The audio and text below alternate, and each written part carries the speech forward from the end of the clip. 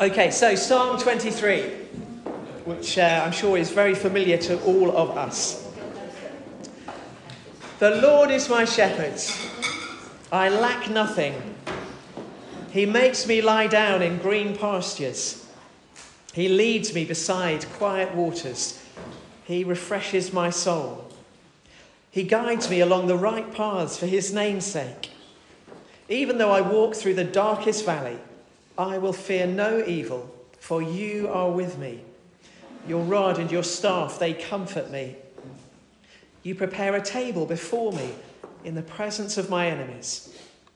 You anoint my head with oil. My cup overflows.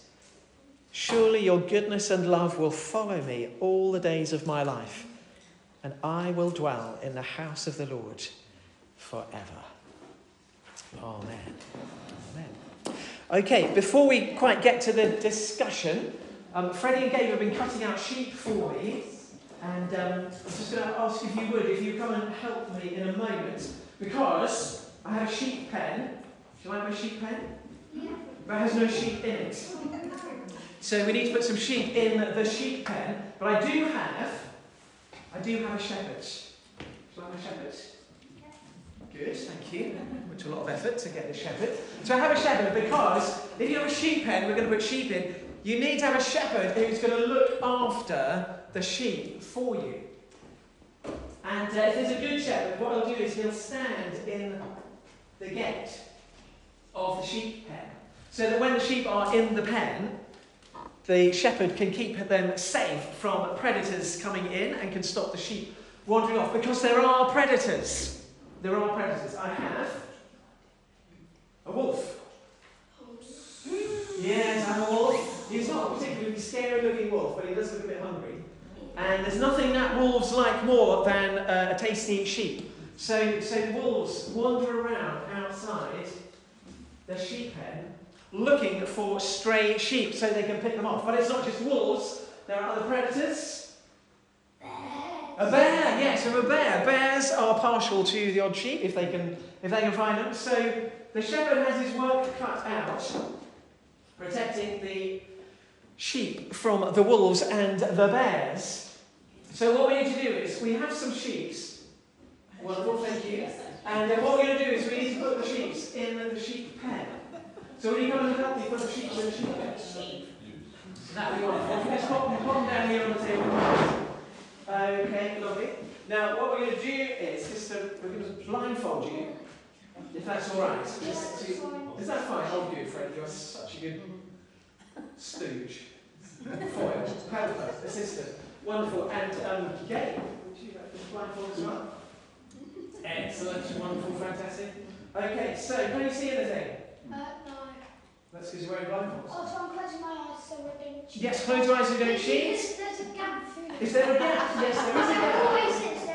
There is always a gap, and those children that are less than honest sometimes peek through the gap. It has been known. So what we're going to do is, I'm just going to turn you around. Just turn you around a little bit. Just spin you around. Is that all right? So there we go. And again, spin you around. Just try not to fall over. Okay, so there's your first sheep, Freddie. It's your first sheep. So I've got a little bit of blue tack on the back. So you're going to try and stick it in the pen. Okay, hang on, there's a sheep for you.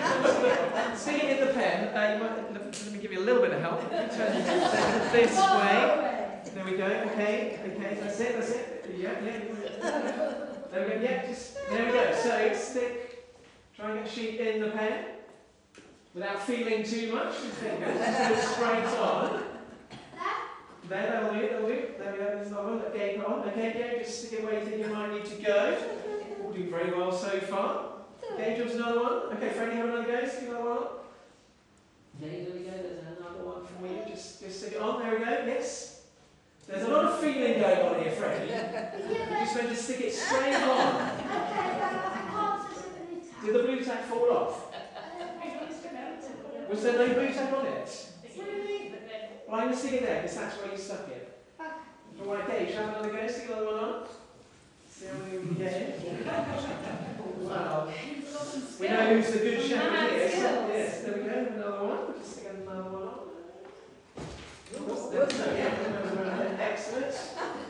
Right, Gabe, and one more. Let's stick one on. And let's see who's been the best shepherd. Right, stick that one on. Okay, excellent. Let's take the blindfolds off and we'll just see where the sheep have wound it up. Wound up. Right, okay. Who do you think was the best shepherd? Well, there's one here. And Yes. I think so this is the worst. Yes. And I think these ones are the best. They are. But this sheep looks like it's trying to jump over. It does. I think this sheep's trying to escape. Who was the shepherd of these sheep, do you think? You don't know. It was Freddie. Freddie, two of your sheep were just been eaten by there. Gabe, was you a quite good shepherd? You have one runaway, a shape of what you were right to do, but you got two. Well done. Fantastic. One of them was yours. So you got 1 out of 3, and Gabe, you got 2.5 out of 3. Fantastic. Well done. So the psalm tells us that there is a good shepherd, but the psalm also tells us that there are predators, there are enemies. So we need a good shepherd. So I give you about 10 minutes around your tables I put some questions at the bottom of the psalm just for you to think about. So if you would like to gather around the tables, and you've got 10 minutes to think about the questions on the sheet, or any other questions you may like to think about, as long as they're related to the psalm. So, I'm going to give you about 10 minutes just to have a chat around the psalm. Okay, if you want to just draw your conversations to a close, sorry to butt in if you're halfway through a very exciting story. But, I hope it certainly sounded like you were talking about the psalm. Rather than, I didn't hear anyone discussing last night's football or anything else, so well done. But it's lovely sometimes just to, take time just to sit with Scripture and just kind of dwell in it and see what the Lord says to us through it. So, what does the psalm tell us about the character of God?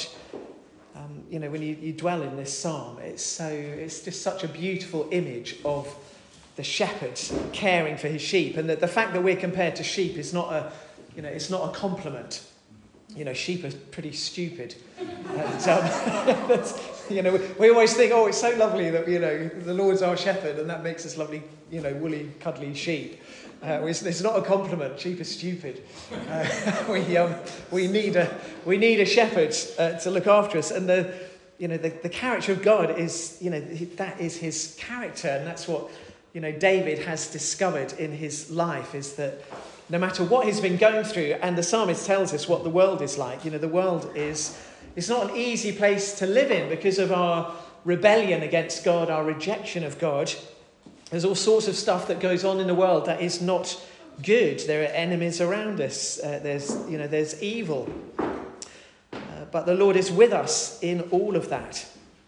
He doesn't abandon us in it. Promises to be with us in it. This world is it is a messy, painful place. But God's promise is to be with us in it. And we make mistakes, we get things wrong, we are rebellious. We need a good shepherd to look after us. David was obviously writing hundreds of years before Jesus. So when David writes about, dwelling in the house of the Lord, for him, the house of the Lord, the temple, the place of worship, it's the place of God's presence. And for him, that's where he longs to dwell, is in the place of God's presence. Now, for us living this side of the cross and this side of Jesus, when we think about what does it mean to dwell in the house of the Lord? Well, it means dwelling in the presence of God.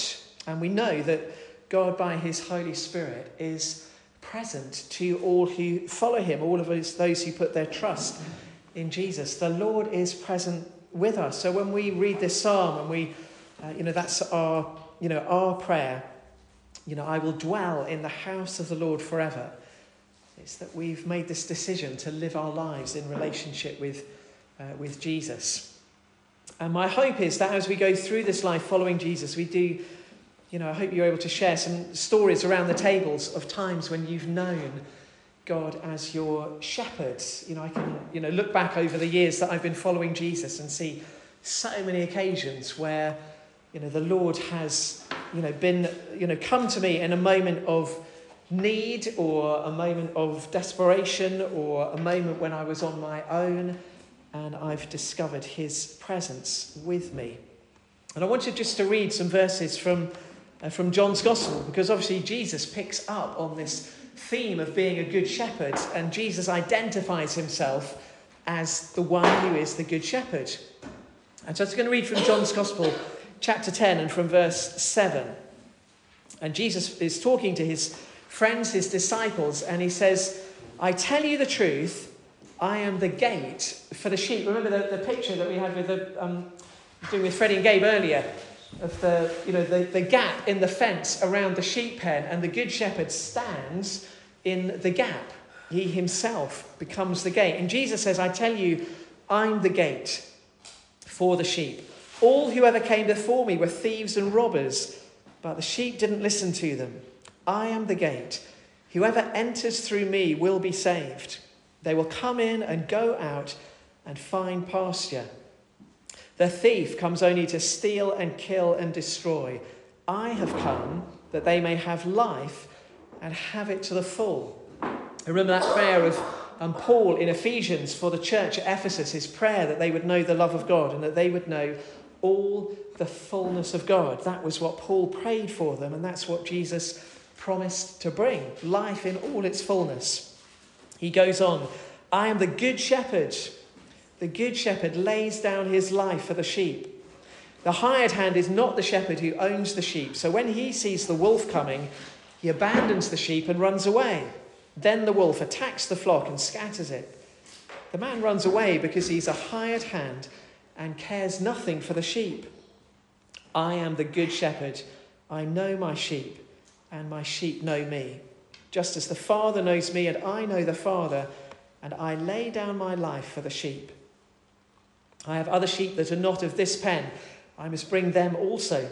They too will listen to my voice, and there will be one flock and one shepherd.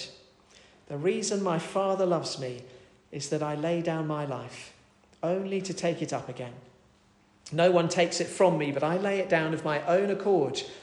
I have authority to lay it down and authority to take it up again. This command I received from my Father."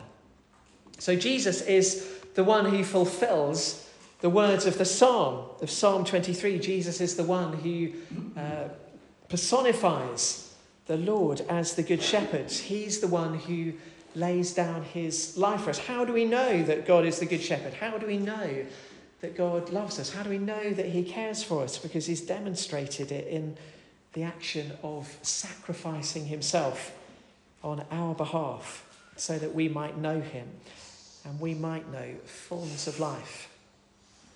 And it's an invitation that is offered to all of us to know God as our Good Shepherd. So I don't know where you are, where you're at in your life at the moment, the things that you're facing, the things that you may be struggling with. Perhaps you need to know, the Lord's guidance for a decision that you have to make. Perhaps you need to know God's comfort.